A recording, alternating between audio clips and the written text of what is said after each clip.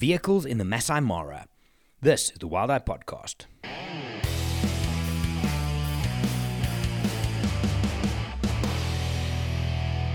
Hey everybody, my name is Gerry, I'm from Wild Eye. I'm in the office for about 3.5 weeks before I travel again, so I'm going to try and punch out quite a few episodes. I already have quite a few good ideas and topics after speaking to the guys in the office, after chatting to some of the guests that was on safari with me the last few weeks. But if you have any ideas or topics you would like us to dig into, please get in touch. Gerry van der Walt on all the major social media platforms, or gerry@wildeye.com.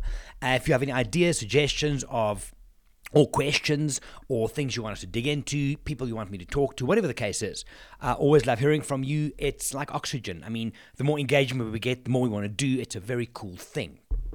Anyway, so I am going to just talk a little bit in this episode about vehicles in the Masai Mara. Now, I'm not talking about the amount of vehicles or how it's managed or how it influences sighting. Those are all discussions for another time. There are some developments from a tourism point of view in the Masai Mara and most of the reserves in Kenya with regards to how government and KWS and them are trying to manage all of that. But I will dig into that in due course. I'll probably have a chat to Jono once we get all the final confirmation of this.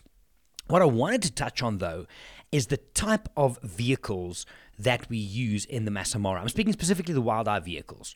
Now, just before I go into this, if you have been on safari in South Africa or Southern Africa, right, versus East Africa, such as Kenya or Tanzania, you will notice that the majority of the vehicles in these two destinations are different.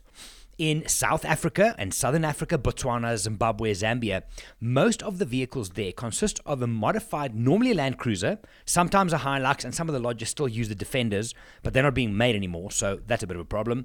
So most of the time it's a Land Cruiser, which is converted. It's a pickup which they chop the roof off, and then on the flatbed on the back, if you will, they put 3 rows of 3. So just behind the driver, there's 3 seats. Behind that, slightly elevated 3 seats. Behind that, slightly elevated 3 seats, 9 people. Now, normally 9 people don't go on these things, but that's how most of the conversions are done. You do get variations thereof. I know in Mala Mala, for example, now I'm speaking under correction here, I think it's 2 rows of 3. Some have 2 rows of 2, but it's kind of the same thing. Right? It's behind the driver, there's cinema-style seats where you all look in the same direction. Some of the facilities and some of the lodges have a roof on this vehicle. Others do not have a roof. So, for example, Mala Mala and the Sabi Sands, most of them do not have roofs because it makes it easier to go off-road and to go through and underneath trees and such. The main vehicle then that you would find in East Africa, such as Kenya, is the pop-top Land Cruisers, where the body as such is still intact, but the roof lifts up, right? So it's a pop-top, and then on the side you have different configurations of windows. And that's particularly what I'm going to speak about in a second. But there's a couple of reasons for these modifications. So in South Africa and in most Southern Africa reserves, you are not going to travel from one reserve to the next in your game vehicle. So, for example, if you come with me to Madikwe, we do 4 days of safari there, we're not going to drive you in that open vehicle to Sabi Sands, and then we're not going to drive you to Cape Town and so on and so forth in that vehicle. The vehicles that we use in Southern Africa is lodge bound. They stay there. Now, I remember where in the past when I was managing lodges, I had to do a couple of these conversions for the lodges, and I would drive that thing back from Johannesburg to the lodge, Madikwe or Sabi Sands, right? Because the conversion happened, gee whiz, I think it's called Barker Brothers or something. Anyway, but it's like a little rabbit hole there. But I would then, to drive that thing legally on the road, those open vehicles, you had to have seat belts on every seat. You had to have these closed up little door things that came in, all to get it roadworthy. Now, I'm sure those of you that have been on safari in Southern Africa will know you don't have to really wear your seatbelt on a game drive, even though some guides drive like a fucking bat out of hell. Different story. But there's no seatbelts, and it's open to the sides. So That's the reason we use those in Southern Africa. They're lodge bound. They work out of one lodge. You don't travel the big roads with them. Now, jump to East Africa, Kenya, Tanzania. The difference there is the majority of these vehicles work in different reserves. So you would, for example, wrap up your Mara safari. You'll get to the gate. The guide will get out. He'll close the windows or put a different frame in or close the canvas, whatever it is. He'll drop the roof, clip it in, and then it's a closed vehicle with which you can drive on the main highways and what have you to the next reserve. So if you're going to go Amboseli, Mara, Nakuru, for example, then you would use that same vehicle. So you would need to be able to close that thing up in order to move between different reserves. So that's the main difference between the two vehicle types that are used in Southern and East Africa. Now, you do get some lodges in East Africa, and let's talk Kenya specifically even more Masai Mara, like governors in Ngoma. Those lodges have their own vehicles that live there. So they are Ngoma vehicles. They don't have to go anywhere. Same with governors. And those are the same modifications that they do in Southern Africa. So it's the open sides, 3x3 configuration most of the time. I have seen variations thereof, 3 rows of 2 or whatever the case is, but more or less in that range, it's the same kind of thing. They do have the roof on. If you haven't done it, just Google, for example, Game Viewer in South Africa, Madikwe, whatever, or Sabi, and you'll get an idea. The roof is like a canopy, canvas canopy on 4 or 6 poles, depending on your modification. Right. So with all of that said, the reason we, obviously in our Mara camp, the reason we have the vehicles that we do is because after our Mara season, because the Mara season running now, the camp is up until end of November. At that point, we close them up and they go back to Nairobi, right? At that stage, each of our guides who's responsible for their own vehicle, they can go on safari. Like, for example, I went with Ken, one of our guides, in February to the Mara, and he would drive there. If we went with him to Amboseli as well, we would be in the vehicle and go, so we can lock it up and go as far as windows and the roof goes. Okay, so what we've done, though, is we've modified our vehicles, and this has taken us about 12 years just to kind of fine-tune this based on what's possible structurally and also practically from a guest experience point of view. So I'm just going to read a message that I received on Instagram just to kind of lead this in.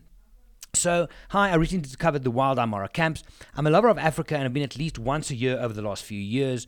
When I look at the vehicle shown at the Mara camp, Wild Eye, I'm not thrilled. As a photographer, I love the open-sided vehicles, but yours have windows. I know you're a photographer too, so I find that perplexing. Any insight you can provide to convince me that these vehicles are not too restrictive? Now, I did answer this person. We've got a long conversation going where I explained everything, but the the first answer I had to that, the best way I can try and, in inverted commas, convince you is to go and look at all my guest images over the last 12 years and then speak to them with regards to the experience they had, not just game viewing, laughter, whatever, but also photographic. So here's my thing, right? The act of wildlife photography, let's be brutally honest, there are very few of you listening making money off your photography. There are very few of you listening who are putting food on the table and in your kids' mouths by your photography. It's a good experience. It should be an experiential, fun thing. Right. So what we then did is we put 12 guests in our Mara camp and only 3 photographers per vehicle. Now, keep in mind, some lodges will have 6 seats, sometimes 7. They keep the back 3 intact. So 2-2-3 or 2-2-2 in these Land Cruisers, right? Which is already kind of tight. What they then have is they keep the original modification of 3 windows. So there's a window next to each row on either side. By default, the basic modification is windows that slide sideways. Now, I shit you not, you cannot get the front of a 400 2.8 out there. It is so small. Now, if that is the case, if that is the vehicle we're discussing, 100% yes, then I would also not be thrilled. But what we've done is we've taken that 3x2 seat modification and we've changed it completely. There's 2 seats, one behind the driver, one behind the passenger seat, obviously higher up, and the windows next to those, so the doors that open up, they wind down all the way. Just look at the thumbnail of this particular podcast, and you'll see the front. Engen, one of my clients, looking out at the leopard, way down. Then the middle row we have removed completely. There's nothing. There's there's nothing except a huge amount of space. Then the back seat, we have 2 again. So if you sit in that back seat, even if you're very tall, it's like business class because you can stretch out. Now, what we've done for those back 2, it's a huge open area. We've taken both windows out, structurally changed it so that there's the window that winds down where the door opens and closes, but behind, above the back wheel, both sets of rows have one big ass open window area. The frame literally comes out and we've got canvas in there. We can put the frame back and the windows as such, the sliding windows can go back, but we don't do that because it's a photographic experience. Now, with 3 people in that vehicle, and here's the catch, the ability to stand up and move around, you have way more photographic freedom than when you were sitting on a vehicle which might be open on the sides all the way. There's no windows, there's poles, like 2 on the side. But to try and navigate a 400mm lens while seated when you cannot really stand up, right? Where you can't lay down, you can't hunch down, you're sitting, right? The freedom of our vehicles is amazing, right? You can get lower angles, you can get easier angles, you can change your camera gear easier because there's a huge amount of space in the middle. You can put 4 camera bags on the floor and there's still space, right? So the idea that you look at a vehicle and think that's not good for photography if you haven't tried it, not ideal. I know for a fact that in Southern Africa, it can sometimes be difficult. For example, you all sitting on the left-hand side, what we do if we work in those areas. We put our guests down the left-hand side. So the guide will always park with all the guests facing the animal. Leopard now walks around to the other side. You can't maneuver. Now, if you have someone next to you, hey, sorry for you, you're not shooting that. Or you need to now shuffle along with your 400-2.8, get your other camera out the way, move to the other side. You can't really stand up and walk around.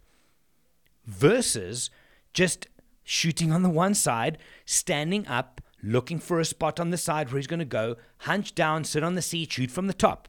The photographic freedom on our vehicles is amazing. Now, I see a lot of lodges, and haven't done this for a while since COVID actually, that went very gimmicky with their vehicles. There's a low door that opens and you can stick your lens out there, and there's built-in gimbals and what have you. Honestly, for me, I think that's overkill. I think the more gimmicks you try, the more you get away from just being a photographer. Just thinking of how to compose, thinking of how can I shoot this differently. You're relying so heavily on the gimbal that you're not thinking of anything else. There is a time and a place for those, 100%. Like even on the Chobe, on the boats where you have the gimbals for each person, I still end up on the floor with my clients where we're shooting the lowest angle we can and you can move around. You're not stuck to that particular arc of movement that these gimbals offer you. That's a different discussion. I think I have actually spoken about that on the podcast in the past. Gimmicks, the cameras, the gimbals, all those kind of things. But what our vehicles offer from a space point of view and a photographic maneuverability point of view, to me, beats the hell out of a 3x3 open viewer where you're sitting kind of classroom style, all looking in the same direction. You cannot stand up. And that, for me even, right, just from an experience point of view, for those of you that have been to the Mara, we sometimes spend a long time waiting for river crossings. We sometimes spend a long time waiting for lions to wake up or to hunt. Right? Sometimes you want to stretch your legs, you want to hunch down, you want to stand up, stretch your legs a bit, look over the top, kind of have a beer or a Coke Zero or whatever your thing is, and just stand up, stretch the legs, and then move around again. So to me, the idea of thinking, oh, because there's frames, window frames, and look at the picture of the thumbnail, please look at it, or go and look at our Wild Mara camp on the website. There's a lot of space here.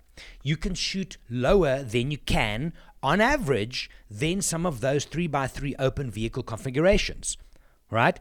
That said, let's speak the other side of it.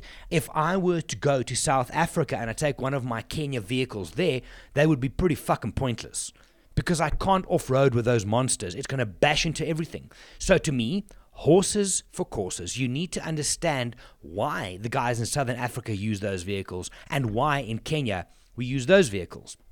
So we had to play within the constraints of the game, but I think, I know that our vehicles are very photographic friendly. We have beanbags and stuff which you can move around. Instead of having a gimbal fixed to the one side, if the leopard walks to the other side, now you got to unclip, you got to move, you got to ask the guy to move around. Leopard's gone already. So I just think that we keep it basic. We keep it simple. We give you space. We give you maneuverability. We give you comfort. We give you experience because you've got one of my amazing guides or photographers with you as well. And you can move around and shoot as you wish. As you wish. Think about it. Lion comes walking at you a distance. You hunch down. You shoot just above the wheel arch, nice and low. That animal comes closer. There's a beautiful backdrop. What do? You stand up. You take your wide angle. You shoot from the top. Because your wide angle from the top with more context creates a better image rather than sitting still, not being able to stand up or move around. You know what I mean?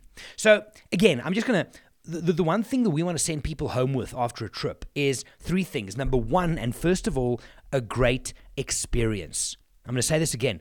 If you hedge the success of your safari on the images you get, you are failing before you even start. Experience first.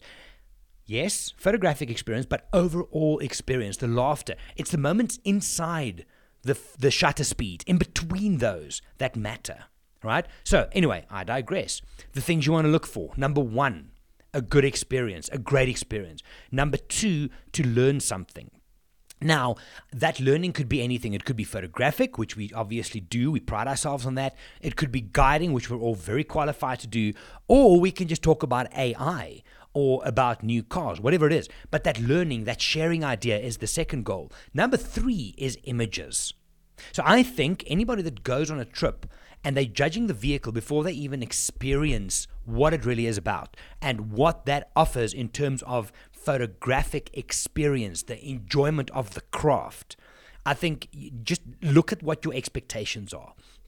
Again, I could not imagine for myself shooting out of one of our Kenya vehicles in Mala Mala. Not going to work. But in the same breath, if I'm going to go out and we do minimum of 8-hour game drives every single day in the Mara, minimum, right? The ability to stand up, stretch your legs, move around, have space for all your gear without having to worry which side of the vehicle things are because you're bound to your seat, it's a no-brainer. It really is a no-brainer. Anyway, just some thoughts. If you have any questions, comments, please let me know. Again, Gerry@wildeye.com. Otherwise, Gerry van der Walt on all the social media platforms. And again, if you have any topics you want us to dig into, if you want to be on the podcast and have a conversation, let's get in touch. See if it's something that the people might enjoy. Anyway, guys, as always, thank you for listening. Thank you for lending me your ears. I will chat to you in the next episode. My name is Gerry. I'm from Wild Eye. Have a good one. Bye for now.